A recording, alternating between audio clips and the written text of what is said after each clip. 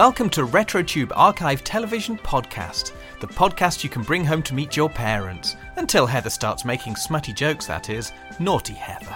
This is part 2 of our chat about Doctor Who Season 5, and yes, it is Season 5. If you haven't listened to part 1 yet, I applaud your punk spirit, you rebel you.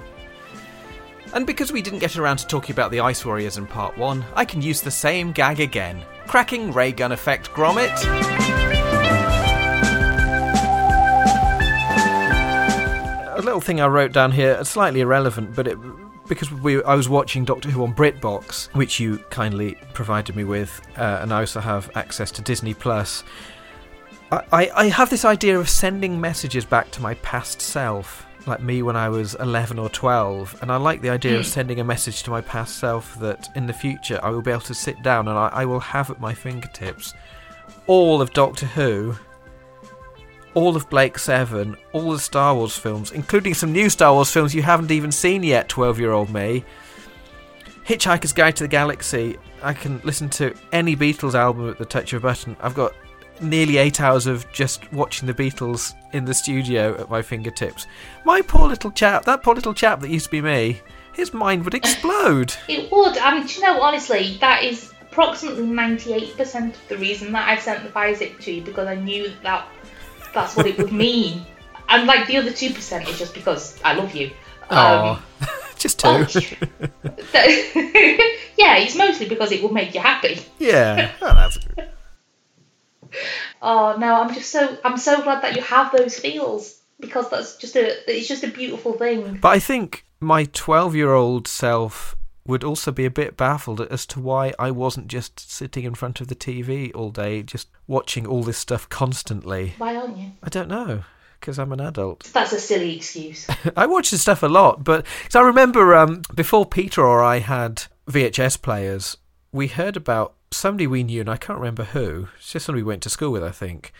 I remember this conversation that they had a video player and they had a copy of Star Wars on tape. What? But they didn't really watch it. And it's like, why? If I had Star Wars on tape, I'd watch it every day. I remember saying that. Oh my God, that just killed me. Oh, my heart's broken a little bit. Oh no. And I think Peter, I think we both agreed between us that this would definitely be the case. How many times have you actually seen Star Wars since you've had the capacity to watch Star Wars all day, every day? Since I've got the Fire Stick, I've watched Empire Strikes Back. Good choice. So next we watched episode 1 of The Ice Warriors. The Ice Warriors. They are Ice Warriors, they are not nice warriors. That is true. And I think growing up, the Ice Warriors were my favourite out of all the Doctor Who aliens. I think it's mostly because of the design. I really liked the design. I liked how the different heads look different from each other. They seem to have different personalities, whereas all Cybermen look the same and all Daleks look the same as each other, but the Ice Warriors, there were variations in their costume a bit, so it was a bit more organic. I think it was all the design, because Doctor Who alien personalities, and this is one of the downsides, one of my criticisms of classic era Doctor Who, is aliens would tend to have all the same personality no matter what their background is. They were all essentially Cybermen. So you get these ancient warrior lizard creatures from Mars who would stand around saying things like, "Our plans are transpiring satisfactorily. Excellent." Or in later stories, there's a race of plant people that had been artificially bred by scientists in a lab, and they became sentient and burst out, and they stood around in corridors going, "Our plans are transpiring satisfactorily. Excellent." So it was... That's all they do, that's all they say. The voices that they use, those voices. Yes. They are... It is a voice that is also used by the Face, who is Adam Adamant's arch enemy. Oh. We will come to Adam Adamant Lives at some point in the not too distant. I'm very excited about that. That is very much the exact voice that he uses. I kind of got a bit confused because not only is it the voice that the face uses, but the way that the Ice Warriors look is very much like the Aquamphibians from Stingray. Oh, blimey. Which is also a show that we are going to come to at some point. What I like about the Ice Warriors is that's their armour, that's their clothes. They are wearing helmets and they're wearing armour, and it's not... We're meant to think that this is what they're wearing. Most aliens are naked. They are. The Sea Devils wear nice string vests, actually. Sea Devils talk a bit like... I love string. Goodies fans will know about that. Sea Devils talk a bit like Ice Warriors, but they have a bit of a modulation, so it's more of a... We are standing in a corridor. Like that. That's what they say. The plans are transpiring satisfactorily. That is all they said. That is everybody's line. It is.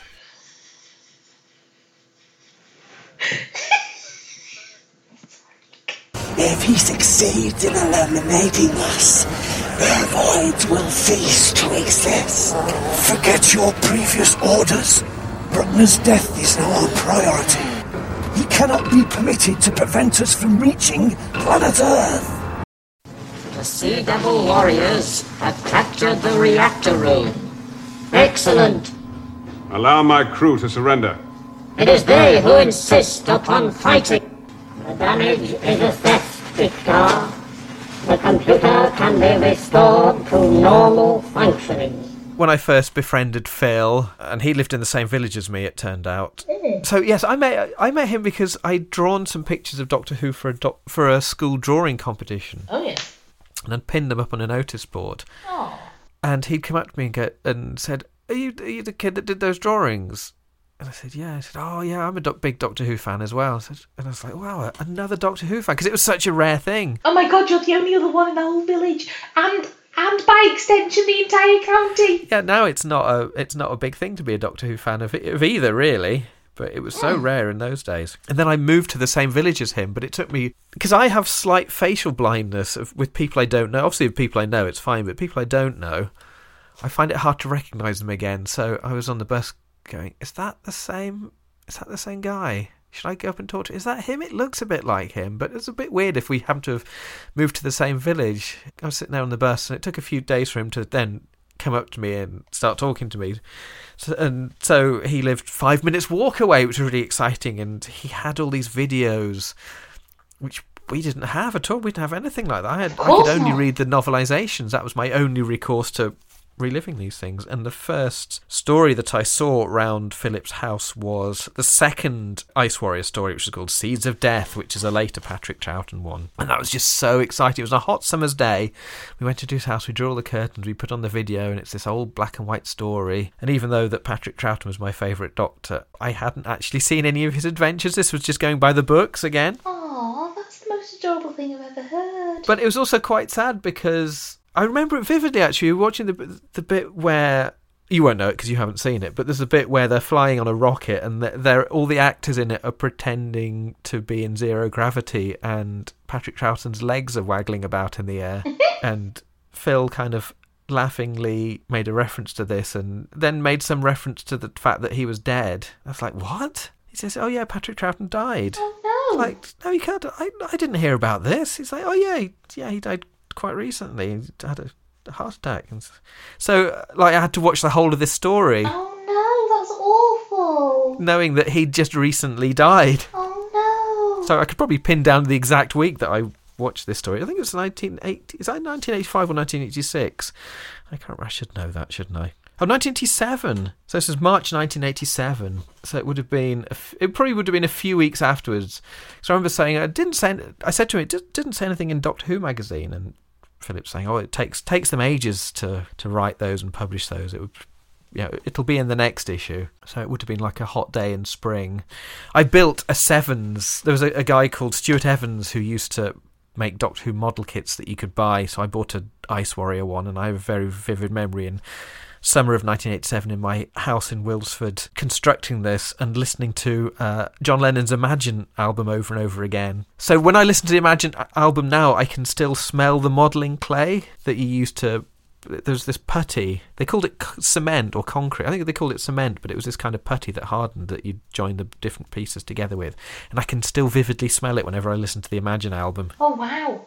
I love synesthesia, though. I do. It's literally the best neurodivergence of all. It's the most fun. It certainly is. The most colourful. Sometimes literally. Quite literally. Yeah. So this one, they rediscovered 4 episodes in 1988, so there's still a couple missing here and there. But we watched episodes 1 and 4 because 2 and 3 are missing. And this podcast isn't really about the reconstructions or talking about that. So I wanted you to experience it as it would have been seen at the time. So we skipped straight from. I see. We skipped straight from 1 to 4. So that's why. Yes. That's why I have no idea what happens. Yes, it's a slightly cruel exercise. We are purists, and I have to pay the price.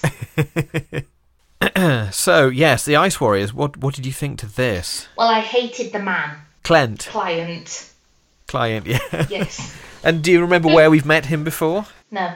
Oh, you don't? This is Peter Barkworth from Tales of the Unexpected. He's the other sad actor. I see, yes, well, he deserves to be. Peter Barkworth from Where Eagles Dare, a proper film star. My first note on this episode, this story, in fact, is, does Patrick Troughton only ever go to really cold places? I think he does, yes. He likes wearing his big fur coat. Them's the rules. But he looks good in the fur coat. He looks like he belongs in the fur coat. Yes, even though we don't wear fur these days. And we do not wear fur. I have cancelled the Second Doctor. But he does look very good in it. Doctor. Sorry? He does. He rocks it. You're not allowed to cancel the Second Doctor. I've done it. It's too late. Oh my god. Rude. My second note is, I'm not 100% sure what's going on here, and I feel like that is going to be my mindset for the rest of the episodes. Yes, you're not sure what's going on, and it's only episode 1 where we haven't even skipped any yet. This is true for the Ice Warriors and whatever the Web of Fear. Web of Fear. The Web of Fear. It feels like both of them start in the middle of the story, so I'm meant to be catching up with something. I don't know what I'm meant to be catching up with. There's no preamble, there's no, this is who this character is, this is who that character is, this is what they are doing here. It's just like they plonked you in the middle of something really involved, and you're just meant to know. And I really don't like that. In the 60s, the stories tended to dovetail. So it wasn't like the newer ones where you just start the adventure, we don't know how much time has passed from the previous adventure, and they could have gone on lots of holidays in the meantime. But in the 60s, and particularly the Patrick Troughton ones, the start of the new adventure, they would often be just recovering from the previous adventure. Right. So in one, was it this one or I think it's the next one, Web of Fear, the very beginning. Oh God, that confused me so much. Yes, that's the end of. What's happening with you? What are you doing? They're dealing with the end of the. And what's it called? I keep wanting to say the Invisible Enemy. No, the other one, Enemy of the World. They're dealing with the Enemy of the World. The end of that one. So they're contiguous and continuous and flow on within you and without you.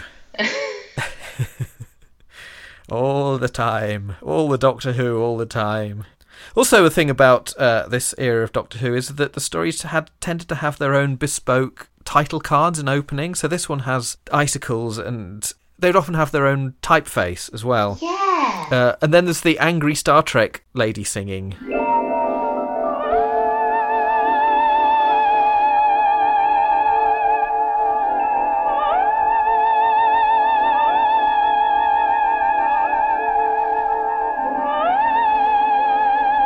Oh God, I know. That went on for way too long. In fact, I got so distracted by trying to ignore it that it ended up being halfway through the episode. I realised I was halfway through the episode, and so I had to rewind it to start again.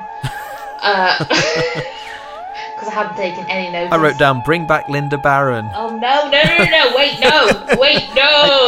Oh, I didn't mean it. Whoa, hang on a minute. No, we don't need to go that far. But it was very irritating. I mean, at least At least Angry Star Trek Lady only went on for like the first 1 minute or so This is of true, the show, yes. and not, over 4 entire episodes. So this story is set in a new ice age at some point in the Yeah. future. So it's very cold and bleak and snowy. Everyone wears pop art. Yes, they do. These kind of weird pop art smocks, and some ladies wearing kind of polythene pop art shorts, which Jamie is very enamoured with, and he asks He's he a asks big fan. Victoria why she doesn't dress like that. Victoria is scandalised. How dare you ask me why I'm not wearing stuff like that? Dare you, sir? And he's like, hoots, well, it was just an idea. The effect doesn't really come across well, but there's like a plastic dome, and then there is a stately home in the middle of it, underneath this dome. The photograph of the stately home through the circular window, I always took that as a piece of artwork, but apparently that is supposed to be looking as us looking at the actual stately home through the window, so it doesn't quite work. But I like the idea, and it makes a nice contrast from just white science fiction setting that this base with all its computers and its gleaming equipment is inside the stately home with the candlesticks, and Victoria says, "Oh, this is like my house." Yes. Oh, she does feel quite at home straight away, really. And then we meet Peter Barkworth. Oh, I think it's very good. I think he's an excellent actor. He plays the character very well. I mean, yes, he does. I've not He's got a a touch problem of with class. him specifically, but the character himself, just absolutely dreadful. Just a dreadful human being. I mean, I hope he freezes to death. Even for a 60s base under siege character, he's very cross and snippy. He's awful. Why has the ionizer been allowed to deteriorate to danger level? There was a pulse stoppage. I've done all I can to boost it. It can't be allowed to fall any lower. You still have time to evacuate. We will certainly not evacuate. We've beaten its tantrums before. Falling again.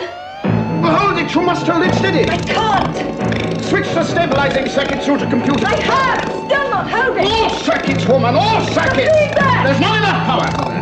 And his name's Clent, and I'm sorry, but that sounds like it could be a swear word. Clent. So we meet another alien buried in a cold location. We do. It's just all that Patrick Troughton does. He just digs up aliens in the snow. That's his job in life. Yeah, most of the opening is Angry Man, and Angry Man being angry. I like the fact there's lots of ladies in it, because there weren't very many in Tomb of the Cybermen. It was just Miss Kaftan and her brown makeup, or grey makeup because it's in black and white. So this at least has ladies in, but Clent is being very cross with them and barking and being all grumpy and going around with this rather attractive transparent walking stick. I rather like that. It's quite nice, yeah. But things always pick up when the regulars arrive. Suddenly They do. it goes from feeling like a really dated 60s show to feeling really fresh and modern. Yes, the TARDIS lands on its side and there's a big comedy struggle getting out. You're on my hand! Oh, sorry, Doctor. Give me a hand.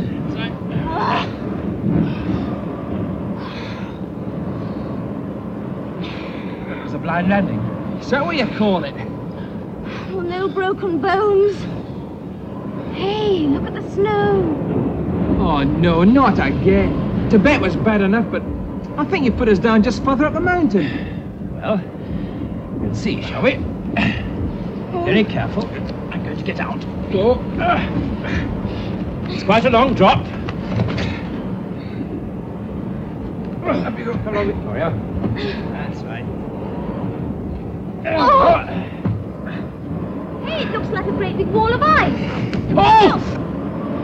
What is it? You're on my hand!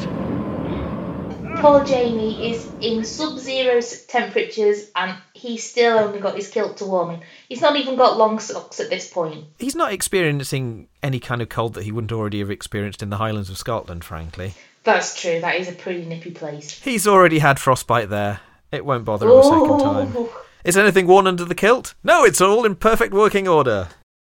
All right, Eric Morecambe, calm down. That's a Spike Milligan joke. I don't know who these people are, but they look like ice hobos or snowbows. Oh, wait, one of them's Cleggy. It's Peter Sallis. Cleggy's in this. It's Peter Sallis and Angus Lenny. Angus McClenny of the course it Clan is. McClenny, another weird Scotsman. Oh, it's Angus McClenny. He's being all weird. He's an annoying character, isn't he? Oh, he's awful. Store. I think possibly 5 years ago, I would have said he's a really unrealistic character. But actually, I know I have former Facebook friends who behave exactly like this. You've taken the vaccine, you must be evil! Any enemy of the vaccine is a friend of mine! I'll be having none of that technology around here! That's exactly him. That's who he is. What are they up to? Arden's found something in the ice. Something to take back to Clent. It won't be appreciated. They ought to leave well alone. Arden was always a searcher. He wanted to be an archaeologist when I knew him. Archaeologist? What good's that? It's good to know things even when they're dead. Nothing sacred to you, is it? I only ask questions. It's in my character, I suppose.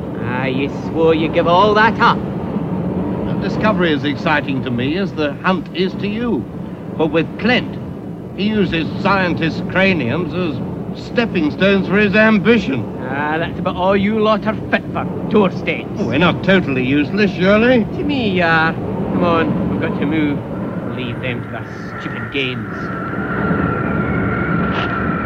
Yeah, they seem to be... Are they a gay couple? Probably.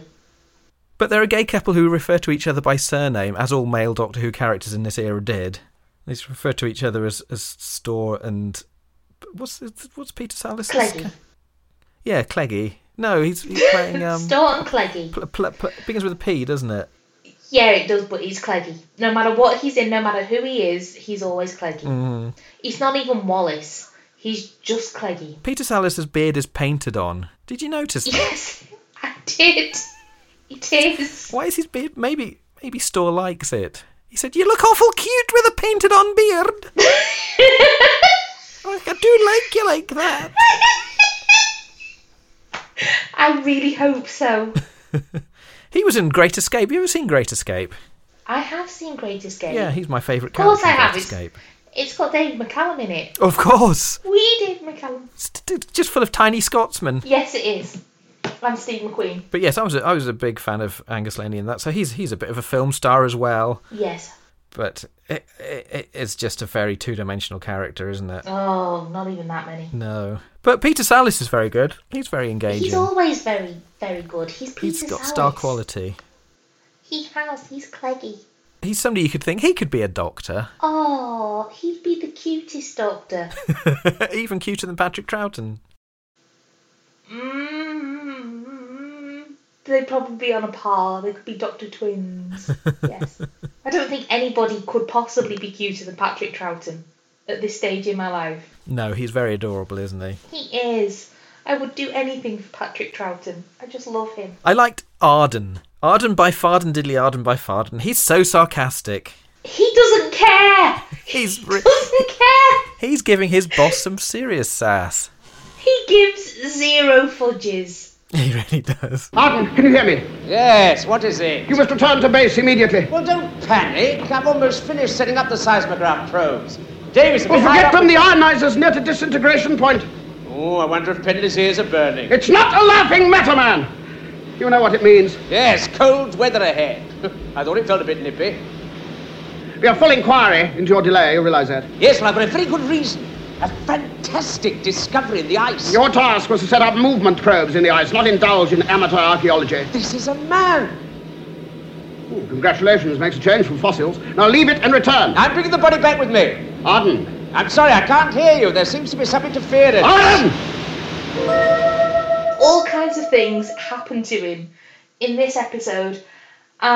He just, whatever happens, he just makes a joke. He doesn't care. He really doesn't care. He's just like, lol, we found a bloke in the ice, lol, raffle. Oh, don't tell me he's another mastodon. Oh, I'm coming out with zingers tonight, pals. and his little, it's just, his chubby little pal who goes, proper little ice warrior, isn't he, sir? Proper little ice warrior. A giant among prehistoric men. See the kind of armour he's got on? Yes. That's rather strange. He looks pre-Viking. But no such civilization existed in prehistoric times before the First Ice Age. proper ice warrior, isn't he, sir? This is the thing about Ice Warriors. It's like the TARDIS, because originally we learned that the name TARDIS is a nickname that Susan has made up, but it becomes the official name for TARDISes all over the world. Tardag. And Ice Warriors will go on to then refer to themselves as Ice Warriors, even though it's actually a name given to them by Arden's little pal. I really enjoyed the line when Storr does, archaeology, pff, what good is that? He does the little spit. Exactly. I really like the bit where the Doctor is really impish and he just inserts himself into the situation and starts taking over. Yes, in fact, that is exactly what I've written down. One of the companions, I can't remember which one, says, it might be dangerous, let's leave it. And he goes, no, let's go in! And then the Doctor comes in and shouts a bit and completely takes over. What a sir. He's fantastic. Wow. He is. I love him. I don't know if I've mentioned this at any point. Much as I love William Hartnell, it's nice just to have that extra energy. Yes. He's just that much more kinetic and that much more vigorous and lively. Yes, very much. Very much. I get that. I mean, from the few William Hartnell stories that I've seen, like, I loved how he was just a little sweet old man, really. He was a little bit grumpy now and again, but essentially he was just a guy with toothache. Pretty much. It was so sweet the way that he got everybody's names wrong and stuff like that. But he was very much, you knew he was a little old man. Most notably because of Susan's complete insistence on yelling grandfather every 2 seconds. So it was really impressed upon you that this is a very old man. But then when Patrick Troughton came in, it was like, yes, this is kind of an oldish man, but he's not really an old man, because here he is bounding around the place like an absolute loon and hurtling himself headlong into danger, not because he wants to help, but just because he's nosy and wants to know what's going on. Yes. Miss Garrett and the Doctor have the same hairstyle. They do. They probably both got it from the same place. I also think, actually, going back to it, I think also the fact that Patrick Troughton has a Beatles haircut makes him seem very modern, whereas he does. William Hartnell has an old man's Edwardian hairstyle. Yes, but Patrick Troughton is very much pretending to be Paul, I think. Yes, that's a Paul McCartney haircut he's got. It's definitely Paul more than the others. Which was great for the Daleks at the time.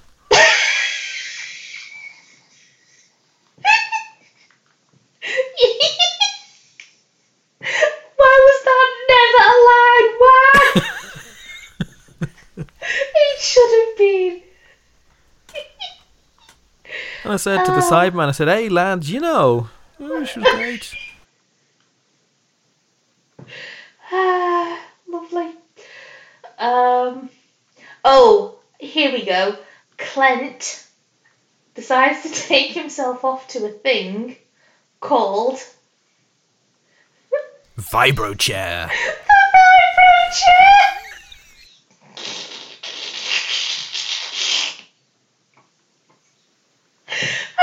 What the hell?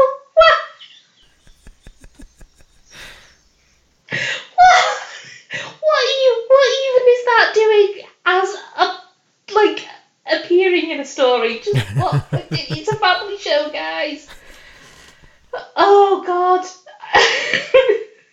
And then later on in the story, they put Jamie in it, and then all he does when he's sat in it is start talking to poor old Victoria about wearing a mini dress. Yeah, he starts to get ideas, doesn't he, when he's in the Vibrochair? I mean, you would. He does.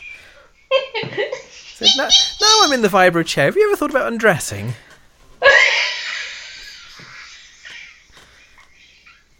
That is literally what happens. It's the most weird, bonkers thing. You ever thought about dressing in PVC for me? He literally says for me. I mean, he doesn't, but he does. White thigh-high pop-up boots would look very good on you. I mean, I'm just saying this objectively. I mean, it doesn't bother me one way or another. No, it's like I just thought you might like it. I mean, I'm here for anything. I don't care, but it's just probably something Like, you'd like whatevs. to fight.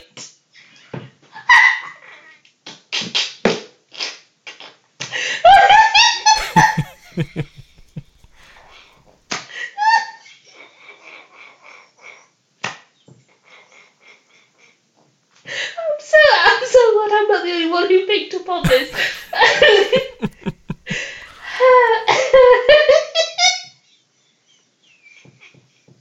Oh no, I'm gone. She's gone. I'm so sorry. You need a stint in the vibro chair. I don't. I don't. I'll be asking all kinds of people to wear thigh-high boots and PVC dresses. I could do with a go in this, maybe. Victoria, What? did you see how those lassies were dressed? Yes, I did. And trust you to think of something like that.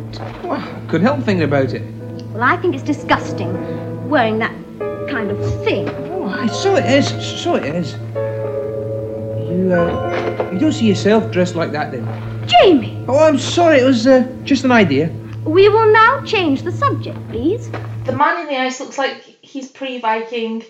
Oh, no, my favourite bit in that episode was the Doctor trying to come up with an explanation for the sudden cold front and getting all flustered because client said to him, "You've got 45 seconds." And he was like, "Oh no, there are so many possibilities. Let me go through them all really, really quickly." And then he came up with exactly what the problem was. But he probably knew all the time. That's a really fun scene, isn't it? I like that scene. Showboating. That's a really good. It's a really good scene. Any scene that Patrick Troughton can showboat in is just going to be worth watching. Absolutely. I think the great thing about Patrick Troughton is that he's always worth watching. Even Tom Baker, who is great and brilliant, if a story's bad, he will often just either not bother or will just take the mick and just not take it seriously at all and just clown around, and he's mucking about. But Troughton will always try his hardest, and he'll do clowning, but it's not because he's fed up and being rebellious. It's because it's a choice he's made, and he's being entertaining, and he's being the Doctor, and he's putting everything into the performance. So he's always on it. He's always, no matter how bad a story is in, it's always worth watching because he's in it. I present you a problem. Yes. All the major continents are threatened with destruction under the glaciers of the Second Ice Age. Yes. How would you halt the ice surge and turn the climate back to normal? 45 seconds starting from now. Possible causes. A reversal of the magnetic field.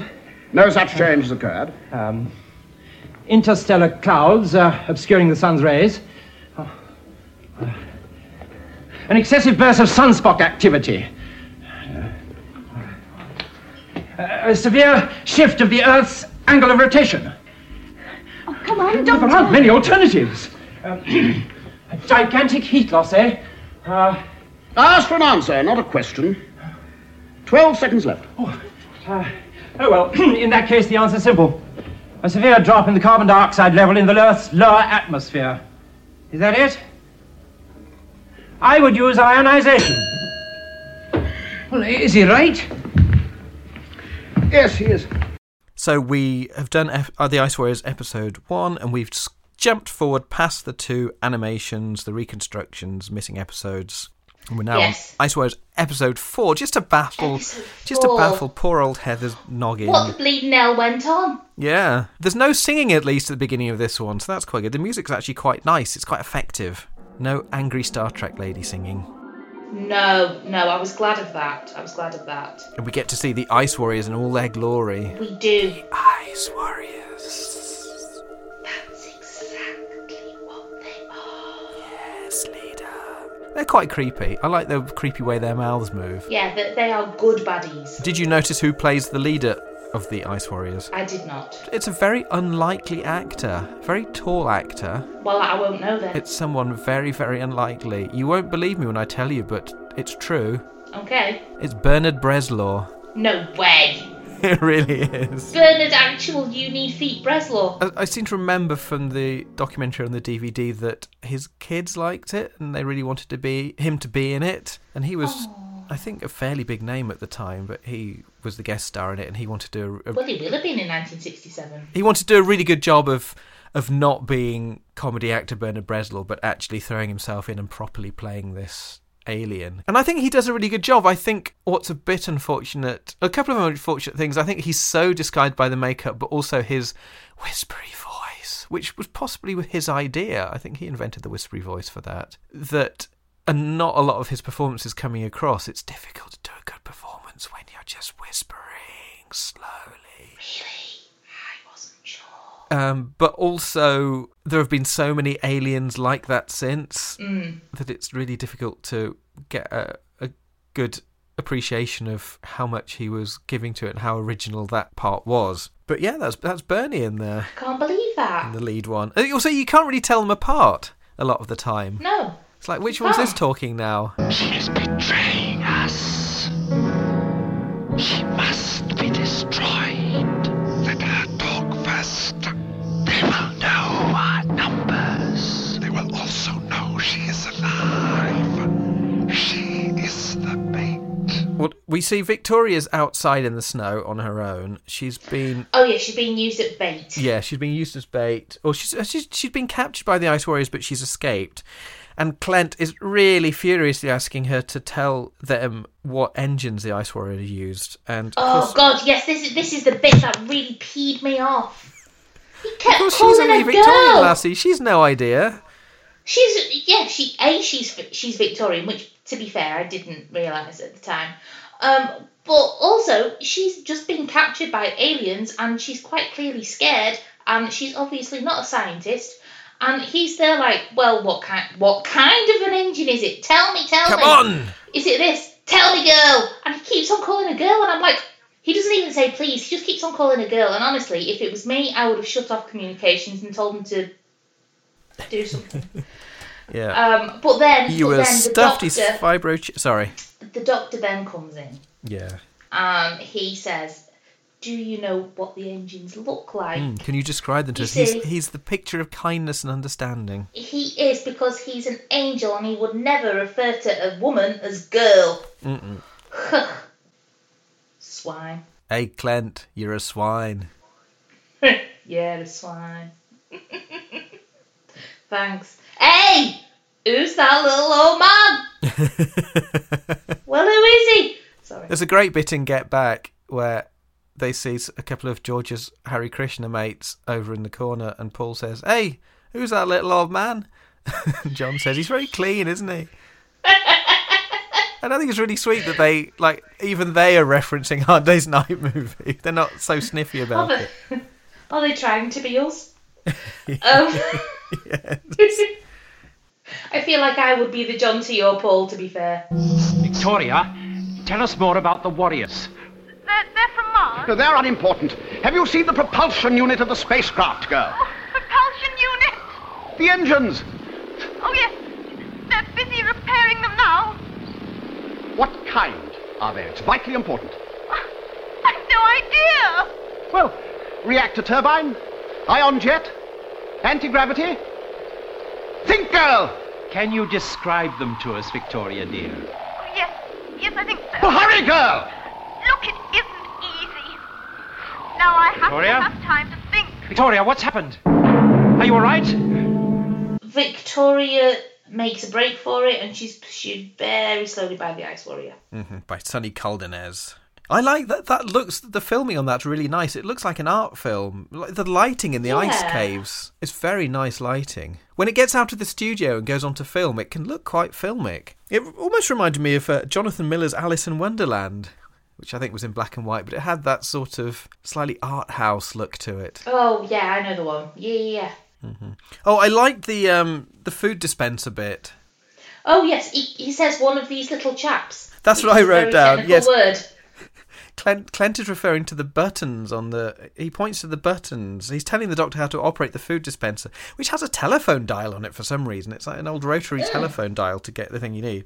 But he refers to the buttons as these little chaps here, which is the most British thing ever. I'm going to refer to Buttons as these little chaps here.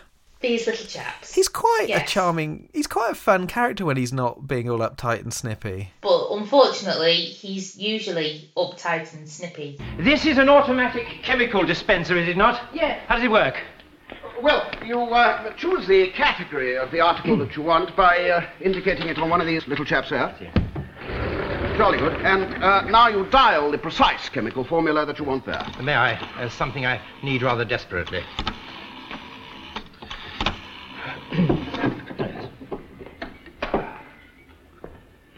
Oh, what's that? Water. Indeed. Ah, it's better. It's definitely a trope of the base Under Siege that the base commander is really grumpy, uptight and difficult. I really liked the napping ice warrior, which I think is a little Bernard Bresslaw thing that he's done. It cuts to a scene and his nose is just resting on the top of the armour, and then the head emerges like he's a tortoise. I think he's just having a little nap. Oh yeah, that was really cool. That's so cute. He sort of retreats in to the top of the nose on the helmet, and just sort of he's napping there and just having a little snooze. Oh. Well, I mean, he deserves one. He's been working hard. It takes a lot out of you being evil all the time. I also really like the happy baby ice warriors that have got the huge heads and the big grins. Yes. They look like happy babies. They do all have different... In fact, I made a note at some point that a lot of these just seem a bit too plump and jolly to be baddies. Yes. There are a lot of avalanches in this episode. Avalanches happen constantly in this. It's like they forget how to end scenes in any other way. It's like as soon as they need to just change perspective or go to a different bit or to just have something happen, it's always an avalanche, and that is the only thing that happens in this episode. It's Victoria having a good old scream, bringing it down. Victoria screams a lot. Yeah. I don't want to say anything that might upset you at this point, but gosh, it does border on annoying. There's a lot of screaming. No, I'm not a fan of ladies screaming in just because they're scared. It does become too much of a trope, and it's a thing that it's the companion, so she has to scream. But I think she's been through enough now, and she's Victorian. But with others, that they should know that in these situations, it's a really bad idea to just scream. Most of them would have been through enough that they would have learnt that, and they would have learnt to be able to cope with it a bit more, rather than just turning around. Oh, there's a monster! I'm going to just howl piercingly at the top of my lungs. Yes, because that's going to help. Bring everyone running. Yeah. It's true. Oh, actually, I did get a little bit uncharitable in my notes when she said, "You're not going to kill me, are you? Bitch, I might." Whoa. Yeah, she was really starting to annoy me at that point. And then I felt really bad for writing it, but something else happened, so I had to carry on making notes. No, I mean, I think she's quite a sweet character, but she is a bit annoying with the screaming. Enough with the screaming. They do that. Some of them, there's a small handful that don't scream, but most of them shriek and yell and scream, which is, it does start to grate after a while. It's such a trope as well. I think it doesn't convey fear. No. Because it's too much of a cliche. It doesn't, and I kind of feel that it's a hallmark of male writers, without wishing to cast aspersions on any male writers, because I'm a big fan of them. But they do think that please do cast an aspersion. They do think that a woman's default setting is to scream hysterically when anything goes wrong, or when they see blood. Women do not scream at the sight of blood. Let me tell you, we see it a lot. It's fine. I have been a lady, girl, woman type, female, feminine person for 38 years now, and I must say my instant reaction to most things is not blood curdling screaming. Even bad things. A lot of bad things have happened to me in my life, and I have not let out any kind of a scream like that ever. It seems impractical. It doesn't do anything. Is to alert people to danger, but it's gonna it's just standing there and having a good scream is gonna prevent you escaping. It is very efficiently. It's not remotely practical. It doesn't help. what's it going to do for you? It's just going to take energy out of you. It's going to bring a lot of ice down on top of your head. As Victoria shows, a lot. So, any more for episode 4? I've made a lot of notes about Cleggie, I think. Oh yes, do tell us more about Cleggie. He's very good. He's very, very watchable. I think apart from the regulars that Peter Sallis and Peter Bark, the Peters, they carry it. Even though you don't like Clent, he's not meant to be liked. No. But I think the actor is very good. He is. That's fine. It's just the character's just awful. Cleggie and Scotsman have captured Jamie. At least Jamie will know what's going on. It's like me when Ziggy was talking in Grange Hill. Oh yeah, because Jamie's got another Scotsman. Oh, because he meets another Scotsman. Yeah. Finally, someone who talks English. You're saying all the right words in the right order with the right accent. Oh my God for you. They kind of try and gang up on Cleggie a little bit for a few seconds, which is sweet. And then Cleggie comes at Jamie with a tranquilizer pad, which is weird and kind of... Oh, I want one of those. I didn't understand, because obviously I'm just confused completely at this point. Did the tranquilizer pad paralyse Jamie, or was Jamie already paralysed? No, he'd been shot by an ice warrior, I think, in episode 3. So he'd been zapped. So I think that's what happened to him. But Storr, of course, he likes the ice warriors. He does like the ice warriors. The ice warriors... Anyone who's an enemy of the vaccine is a friend of his. Yeah, the ice warriors, however, not a big fan of him. He's halfway over the barbed wire fence. Sorry. His pulse isn't too good. His fever's gone. Well, his body is young. It will heal. Then why are you looking so worried? I don't know yet. The weapons they used on him, peculiar. Scientifically designed, of course. This is no time for debate. It's easily said. I'll away and fetch a fresh drink. You'll not keep me prisoner! Be still. No, get away out of it! No. Do not fight us! No, you'll not keep We're me! your friends. We saved your life! Oh, my head. What are you doing to me? I'm going to try and ease your pain with this tranquilizer pad. I don't believe you. Now, you must trust us. We know about your friend. We may be able to help. Victoria, well, where is she? In the alien spaceship. Alien? These warriors are not of our time, nor of this planet. Well, how would you know all that? Because he's a scientist. He can produce an explanation for anything. And you? I'm a loyalist. A loyalist? I've told you, have they? Aye, but there's no time to talk. I came here to rescue Victoria. You're in no just state. you try me. Here, give me a hand. It's not as bad as you say, Penley. Oh, scientists aren't always right. You hear that, Penley? But your legs are still weak. My legs? I can't feel them. I can't stand. Is this what your stupid drugs can do? Don't be a fool, Storr. Of course it's not that drugs. Well, what is it then? Well, their weapons must have affected your central nervous system. You mean I'm paralysed? The Doctor and Cleggie make friends because they both like Jamie. That is literally the whole reason. Yeah, he's a very likeable young man, isn't he? Yeah, he is. He's very sweet. He's very handsome. I mean, I hadn't noticed. I think Storr and Penley noticed, though. I think they probably did. I think Storr took a bit of a shine to him. Oh, he's a lovely wee man. And he's got such a normal accent. At least he talks properly. Not like these Sassenachs. The Doctor demands to be let in by the Ice Warriors. And then he says, I'm going to count to 10. I don't know what his plan is when he gets to 10, but he doesn't get to 10. They let him in. And they ask who he is. And the Doctor's like, no, I'm not going to tell you. I'm not going to tell you. I'm not going to tell you. Unless you ask me formally. Nope. And then the Ice Warrior says, well, if you don't tell me by the time I count to 10, I'm going to kill you. And the Doctor's like, what the hell? That's not playing fair, pal. And then he's not finished counting, and then the credits go up, and then we go to a different story entirely. How will I ever know if the Doctor lives or not? Oh my God! Will he be all right? Oh no! Yes, that's the end of episode 4 of the Ice Warriors. Yes, it is. Oh no! Oh no! So, of the two, the Ice Warriors and Tomb of the Cybermen, what did you think? Did you like Which one did you like the more? The more. I liked...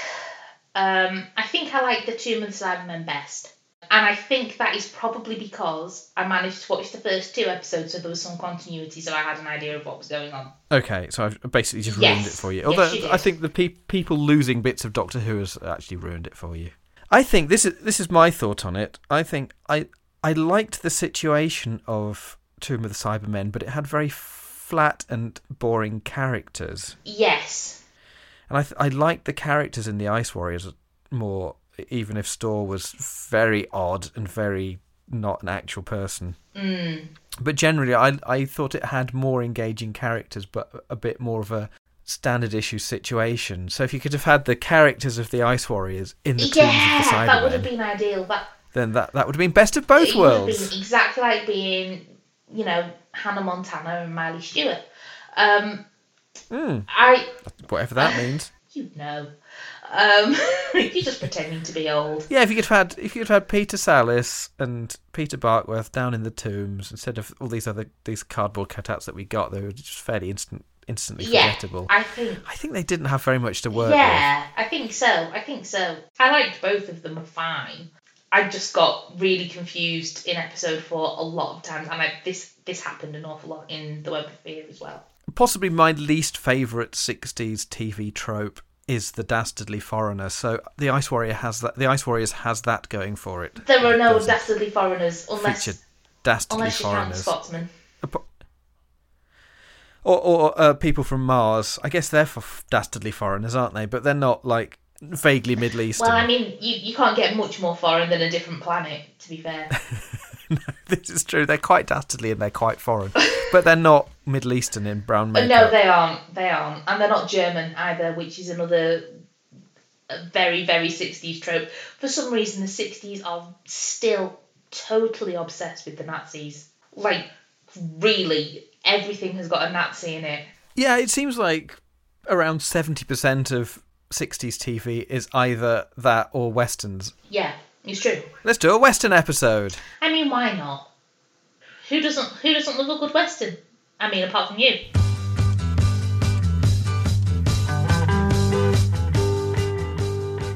Well, that's the end of part 2, and we're still going. Tune in soon for part 3, Call Blimey.